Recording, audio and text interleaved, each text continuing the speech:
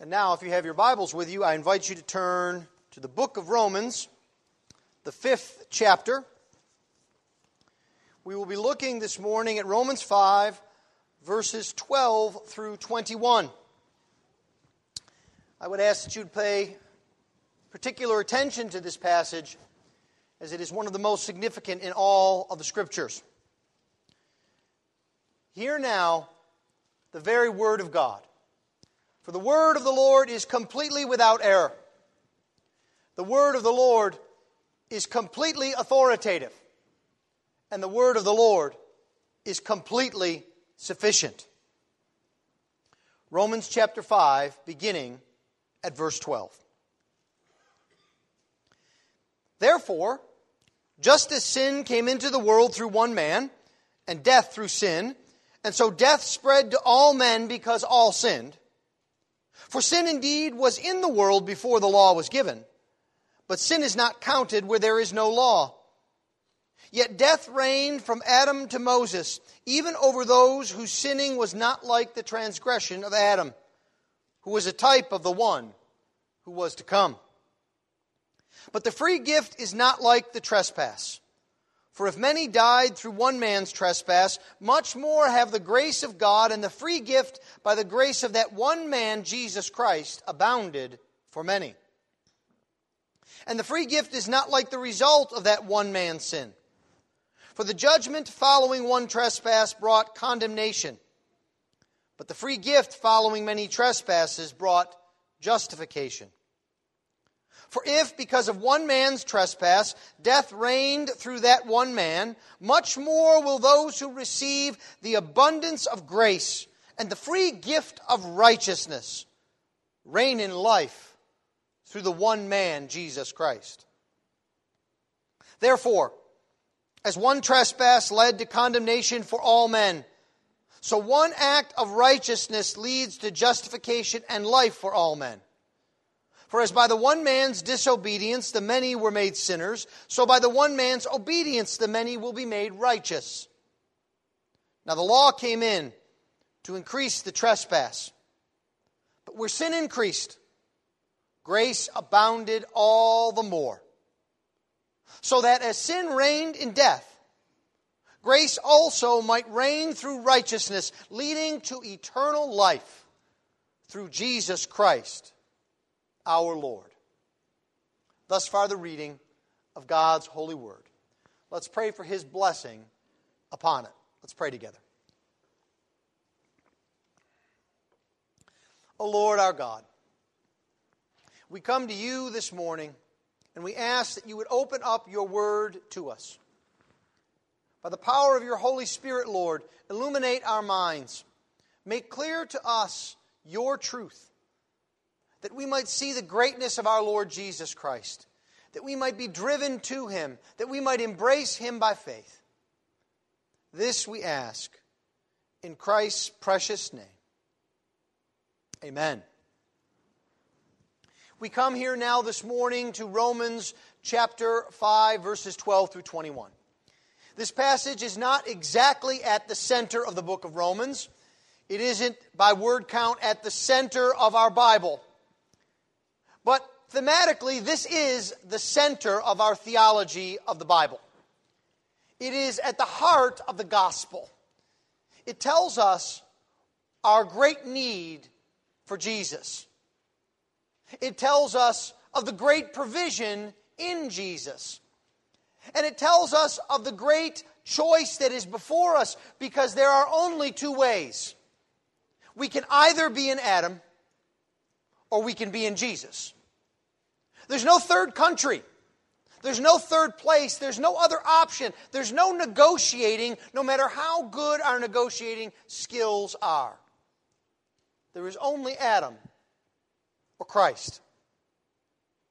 And so this text comes to us this morning to help to explain to us the universality of sin. Paul has told us previously that everyone is under sin. And he goes to great lengths to show us that every person is accountable to God. Because no one does any good. And that everyone is under judgment. Now you remember he went through all sorts of people as he described the effects of sin. It is not just those who live without a care for God or His law, but it's also those who try to do good. And it's even those who know God's law and try to keep it. All of them sin. And so we might ask, why can no one escape sin? Couldn't it be possible to escape sin? And as he has been doing for us throughout this book, Paul says to us, I'm glad you've asked that question. Let me explain it to you. And the explanation is found in our union. First, in our union with Adam. And then second, the solution is found in our union with Christ. And then third, we are shown in this text that there can be only one. Union with Adam, union with Christ. And there can be only one. Well, let's begin then to dive into this significant text. Now, Paul not only wants us to see that everyone has sinned, he wants us to see that all will sin. I can tell you with great confidence that the grandchildren that I hope to have someday will be sinners. That the great-grandchildren that I hope to have someday, should the Lord tarry, will be sinners. That everyone that you will meet, everyone who will be born, will be a sinner. And Paul describes this to show and explain our great need for Christ, especially in the beginning of chapter 5, but even from chapter 3, verse 21 and following. And so we have and we need reconciliation through our Lord Jesus Christ, as Paul describes in verse 11. And this is why. You see it, don't you? At the beginning of verse 12. It's one of our favorite words in the Bible. Therefore. And when we see the therefore, what do? We look back to see what the therefore is there for. And so what Paul is doing is he is explaining to us why we need to be reconciled through the work of Jesus Christ. He wants us to know that it's not arbitrary, that there's not some fancy, that it's not just something that God has made up, but that there is a distinct reason that reconciliation comes only through Christ, and that everyone needs that reconciliation. To show this, Paul shows the root of our problem. And he shows the root of our solution. You see, our sin is not the root of the problem. The problem goes deeper than our individual sins. And so if we have thoughts of trying to reform our lives and to get rid of the sin in our lives, to clear out, we still don't have the solution. It would be like going in your yard in where the bushes are and the mulch, and seeing the weeds pop up and getting scissors and cutting the weeds off at the surface. What will happen in about a week? They're going to come right back because you haven't dealt with the root. Paul wants you to see the root of the problem. And so he begins with the ruin of mankind in verse 12. Therefore, just as sin came into the world through one man, and death through sin, and so death spread to all men because all sinned. Now he starts with a comparison, but he doesn't finish it. I don't know if you've been catching on to this. We've seen this a few times now in the book of Romans. We see it in other letters that Paul has written. He begins a statement, a comparison, an analogy, and he gets so excited, so worked up, or he figures out that you need to know more about the analogy before he can complete it, that he stops in the middle. That's why in most of our translated Bibles, the end of verse 12 is a dash, because Paul hasn't finished what he started. There is a just as in verse 12, but there's no so then. You know, just as this happened, so then that will happen. Paul doesn't get there yet. Now, be patient, he will, later in our passage. But he is describing for us the ruin that comes to all humanity, and it comes through the sin of Adam. Now, there is an assumption behind verse 12 that we must make explicit. And that is that the world was created good and without sin. That's why Paul says that sin came into the world. The world was created good and without sin. It was not there before. But at the same time, Paul is not going back beyond Genesis. In Genesis, God created the world and pronounced it good. And he is focused on the effect of sin on mankind.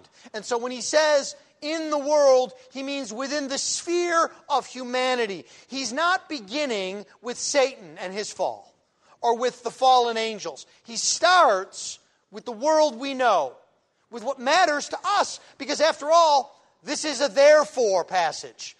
He's trying to explain to us what it is about redemption. Adam and Eve were created happy and holy, to borrow a phrase from the Children's Catechism. What changed for them? Now, this shouldn't be hard for us to understand, that there is sin in the world. We see misery, we see pain, we see evil all around us. Did God create the world this way? How did this come about? It comes, Paul says, through one man and his act of rebellion against God. We read of this in Genesis chapter 3, that Adam is the fountain of all mankind. He is the first of all people. He is the one to whom God gave the commandment. Now, we even understand this from Adam's name. Did you ever know how Adam got his name? Adam was named by God.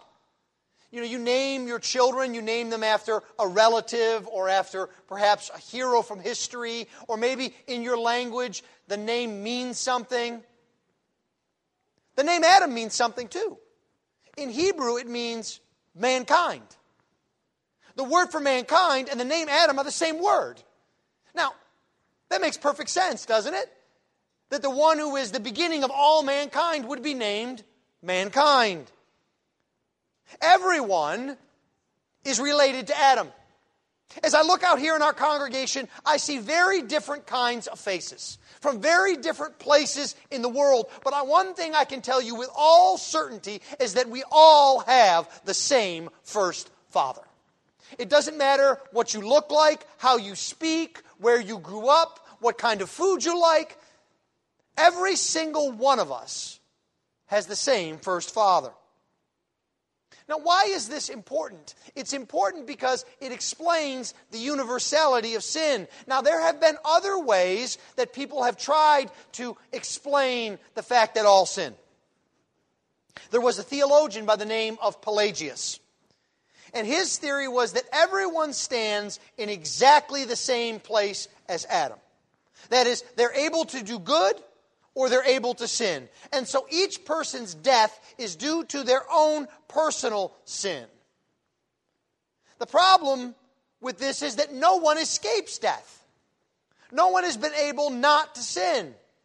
Now, on one level, it is a helpful explanation. It makes us feel good, I suppose, to know that our judgment and condemnation comes from our own actions rather than from a federal head like Adam.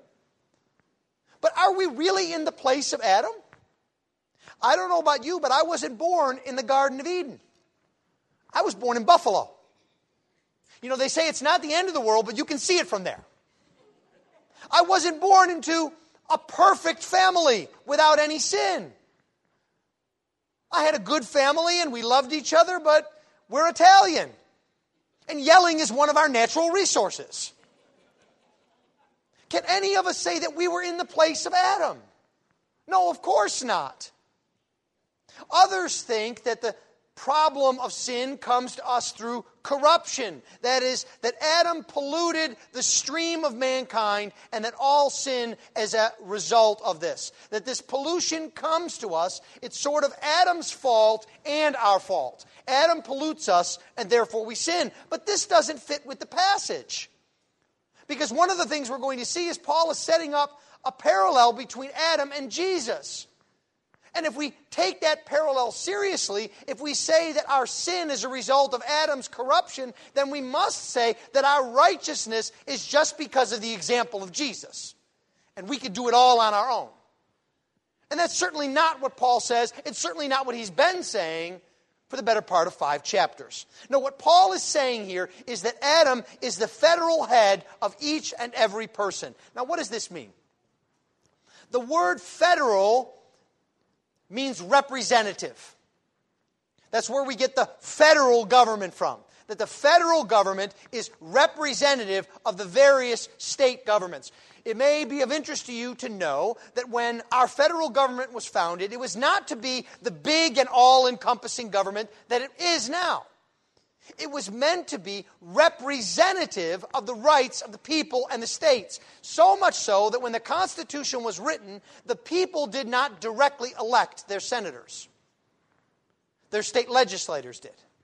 It's because it was a federal government. So Adam is our federal and representative head. When he acted as the representative of everyone. God gave Adam the command, and Adam was to obey or disobey for all. Sin and death came through Adam's one sin, and that sin spread throughout the world. Now look at why it spread.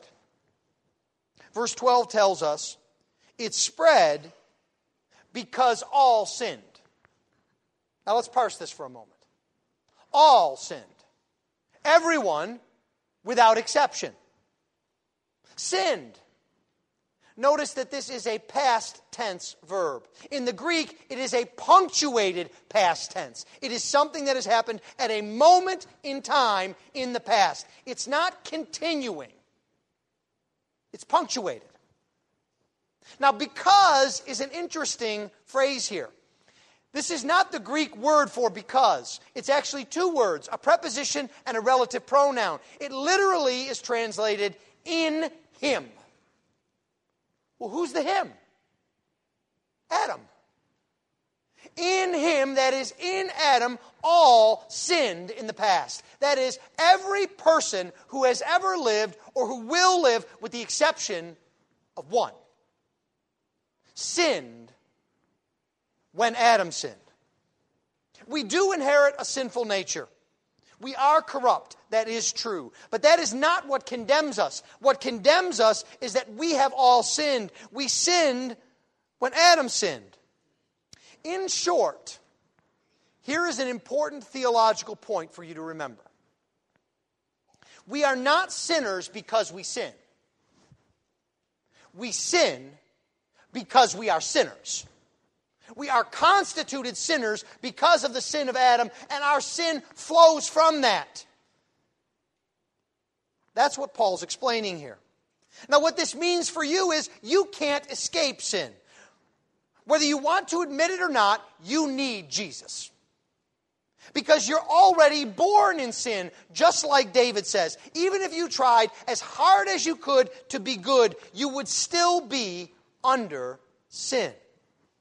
We sin because we're sinners. Paul then begins to explain what this union with Adam, this solidarity with Adam means. And so he breaks off his analogy to give us some important information.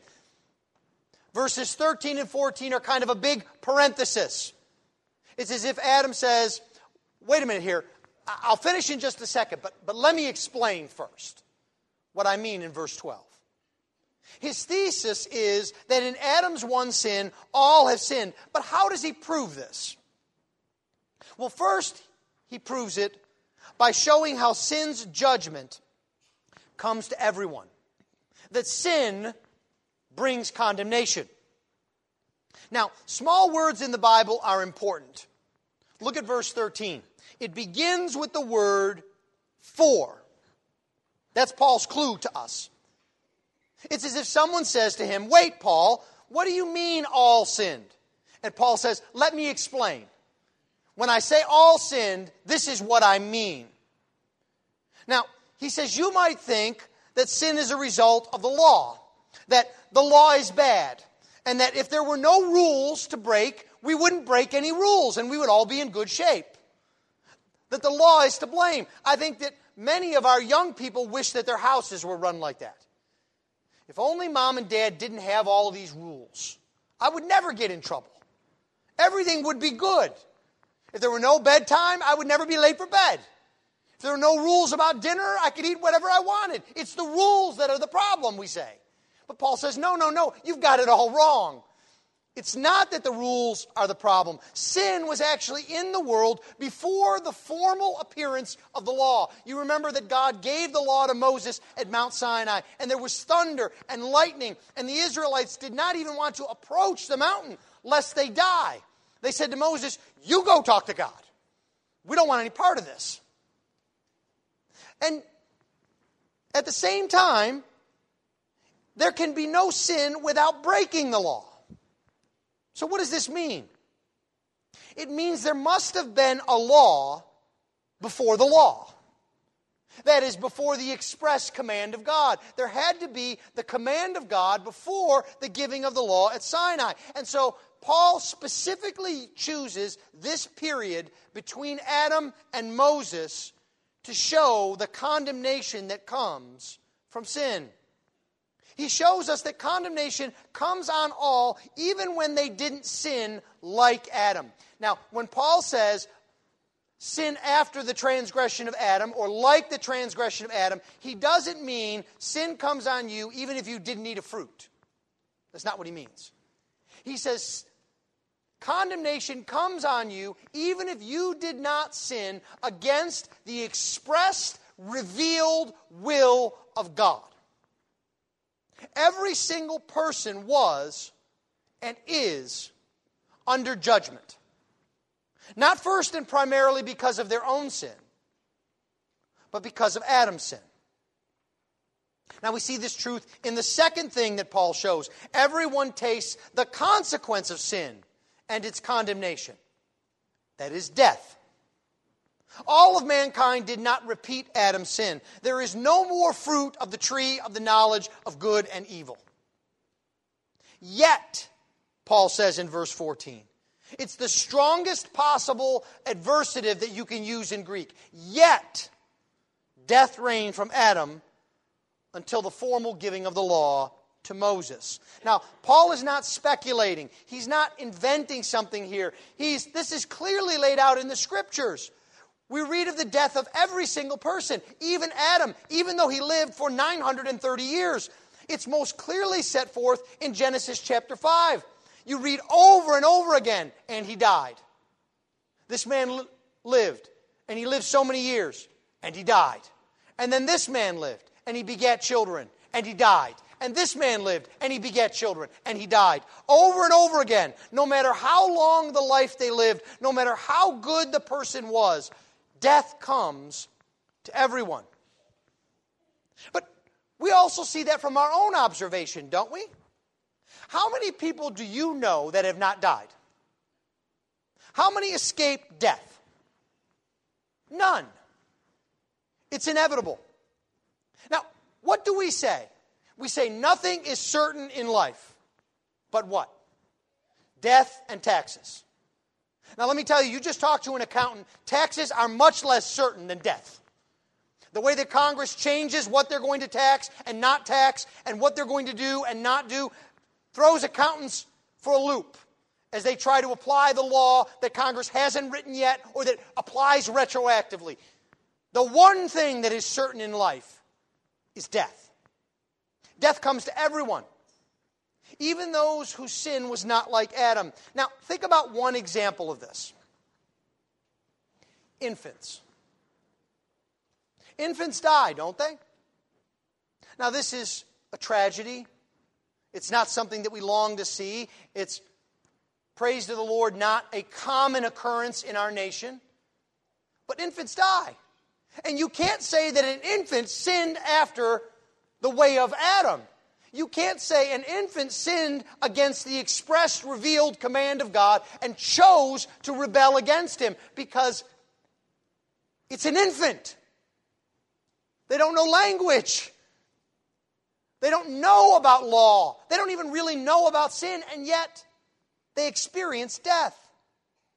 We have another example as well. All those who have never received special revelation. There are some who do not transgress the specially revealed commandment of God because it has never been brought to them. But it's enough that they know that there is a Creator and that they do not honor Him as they should.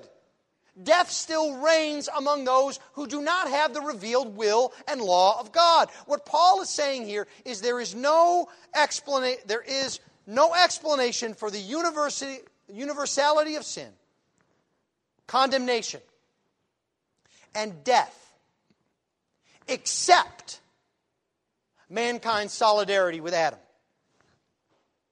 Now, why is it important for Paul to prove this point? It actually doesn't seem very fair, does it? Why am I responsible for the actions of a man thousands of years ago? One answer might be that God has established this. He's the Creator.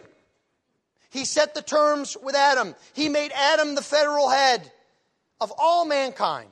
Someone had to be first, and it was Adam. We might say, well, Adam was in the best position to obey. He was unfallen. He had no environmental problem, nature. He had no family problems, nurture. If anyone in all of history could have obeyed, it would have been Adam. Now, think of it this way. If your life depended on sinking a three-point basket, who do you want to take that shot? Do you want me to take that shot? I don't think so. Do you want to take that shot? Or let's say I could get Steph Curry to take that shot. Or Michael Jordan. Or someone who's a professional, someone who has the best chance. You would choose that, wouldn't you? How about if I asked you to take a complex calculus exam and your life depends on passing? Who do you want to sit at that exam table? I know you don't want me. I'll tell you that right now. I don't think you want yourself either. I think what you want is the greatest calculus mastermind in all of the world. That's who you'd want to take that test.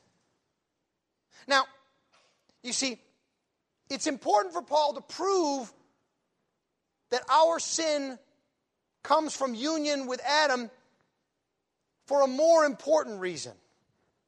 It's so Paul can show us our union not just with Adam, but our union with Christ. That the grace of God is greater than our sin. Paul says that Adam is our head because he is, in verse 14, the type of the one who was to come. Now, this word type is a very interesting word. It means pattern. It means example. It refers to the impression left by an object that is heavy upon something that is of lighter weight. It is, now, kids, you're just going to have to trust me here because I'm going to talk about something magic that you've never seen. It's like a typewriter.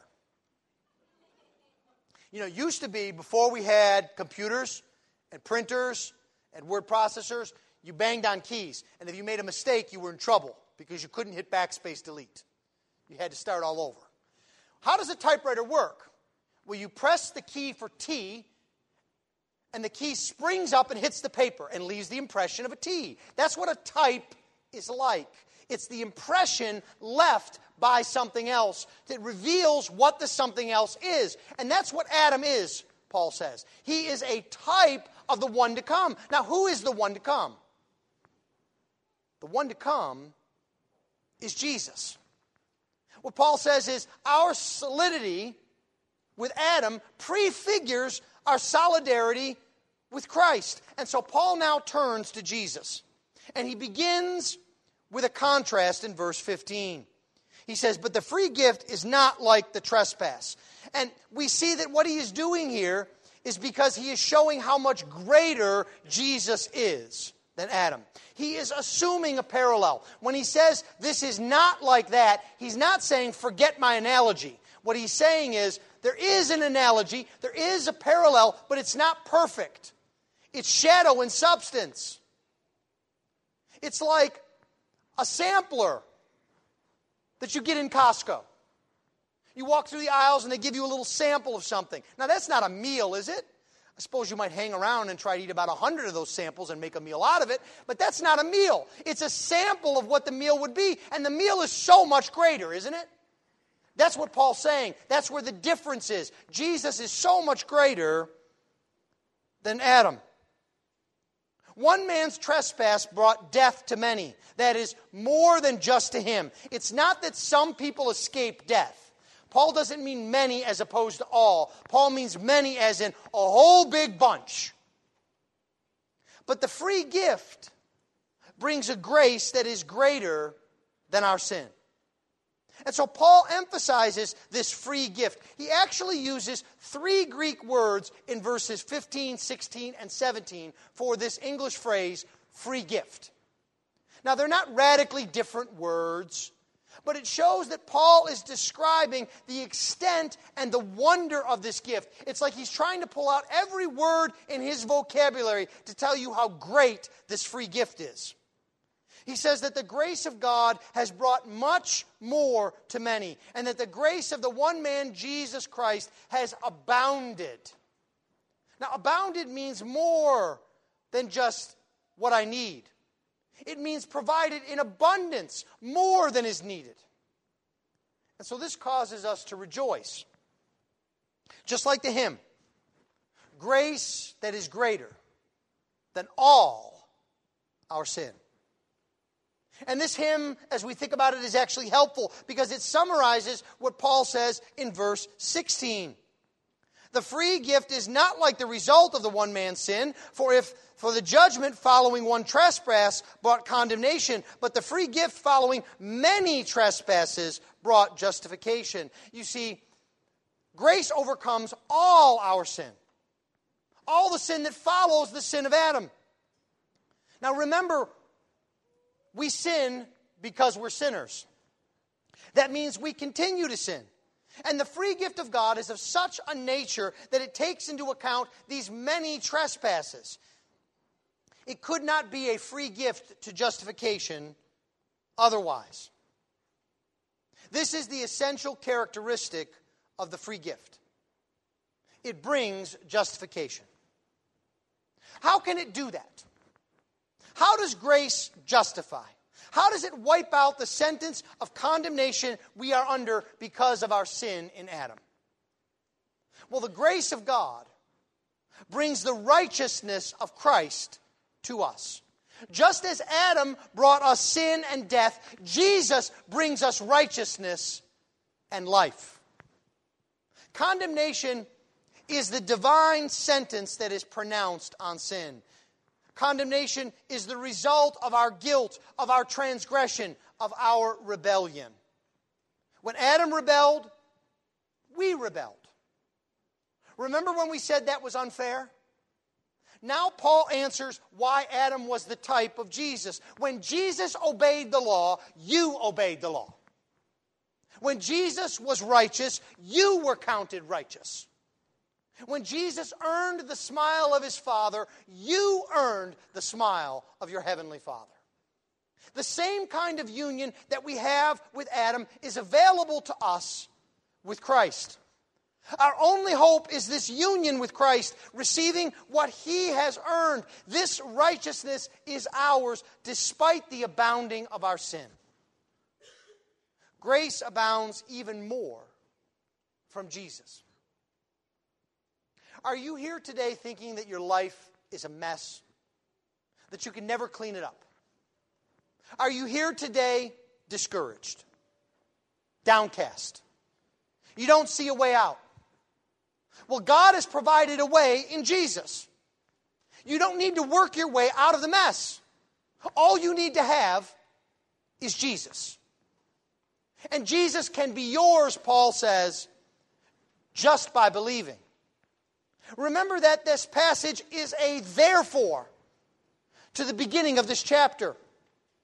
Jesus brings righteousness to us. Paul then moves on to how grace brings us eternal life.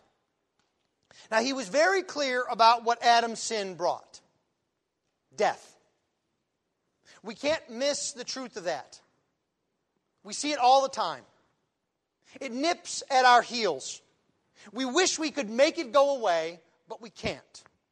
Paul uses a vivid image. He says, death reigned over all. It has a rule and a control over us. And now again, he compares the work of Jesus with the work of Adam. Just as Adam's sin brought a multitude of sins, the grace of God abounded to many to wipe out many sins. So it is the same with life. Death reigns because of Adam's trespass. But much more, this abundance of grace and the free gift of righteousness reigns through Jesus. How does it reign? Paul says, in life. Jesus undoes the sentence of death and he brings life. Now this makes sense because death is the result of the sentence of condemnation. And the grace of God in Christ undoes this condemnation and it brings righteousness instead. So death cannot follow us. What we need to see here is the same type of relationship we have with Adam is what can be ours in Jesus when we believe. We don't need to do. Jesus has done. Do you ever wonder why believing is enough? Why does God accept us just believing? He accepts it because of what Jesus has done on our behalf. We are united with Jesus by faith, and then all that is His is ours. Nothing more is needed. Adam brings death, and Christ brings life. How are you saved? How can you have eternal life? Is it by works? Yes. Just not yours. The works of Jesus. That is how we have life. It is by being in Christ. We have all that is Christ. All that He has done is counted to our account. Stop looking for life in all the wrong places. You'll find it only in Jesus. One final point in conclusion. This passage centers around the comparison of Adam and Jesus. All of the Bible is understood in this context. What is our great hope? Isn't it the resurrection? Didn't we talk about that in Romans chapter 1 and verse 4? Well, we can only understand the resurrection when we see that Christ is the second Adam, the greater Adam, the one in whom all are made alive. Paul writes this in 1 Corinthians 15, that great resurrection chapter. For as by a man came death, by a man has come also the resurrection of the dead. For as in Adam all die, so also in Christ shall all be made alive. Jesus is our hope. There can be only one.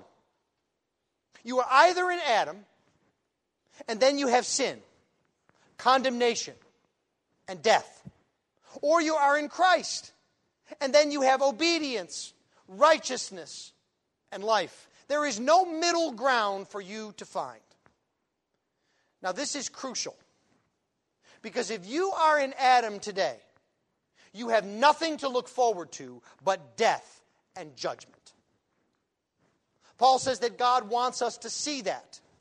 It's actually why He gave the law. Paul says that the law came in to increase the trespass. Now, this sounds odd, doesn't it? Why would God want to increase sin? Why would the law's purpose be to make more sin? And the answer is that God wants us to see what the reign of sin looks like. It is hopeless. It brings death. The hallmark of sin's rule and reign is death. It is clear to us what the end of sin is. The reign of sin is death and judgment. But what about the reign of grace? What happens when grace comes in? Paul gives us great hope in verse 20.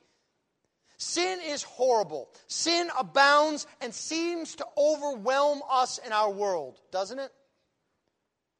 So often it's the case that sin overwhelms us.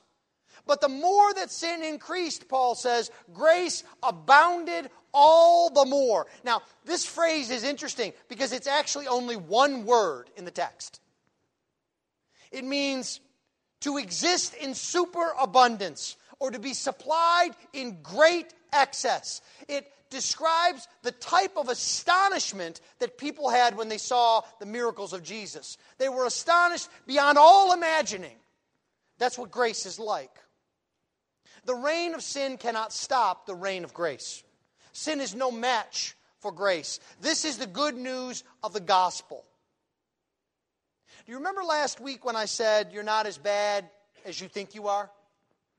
And I said, cheer up, you're worse. The reason you can cheer up is because you can never be too bad for grace. You can never be beyond the reach of grace. So what does this reign of grace look like? Paul tells us in verse 21, just as the hallmark of sin was death, the hallmark of grace is righteousness leading to eternal life. You have a choice today. You have only one choice. You cannot pick a third way. There is either Adam or there is Jesus. There is either sin or there is righteousness. There is either death or there is life. Now is the time of choosing. Today is the day of salvation. Will you be found in Jesus? Will you have all that is His? It can be yours by faith alone. By faith alone, we are united to Christ, and all that is Christ is ours. And we have righteousness, obedience, and life. Let's pray.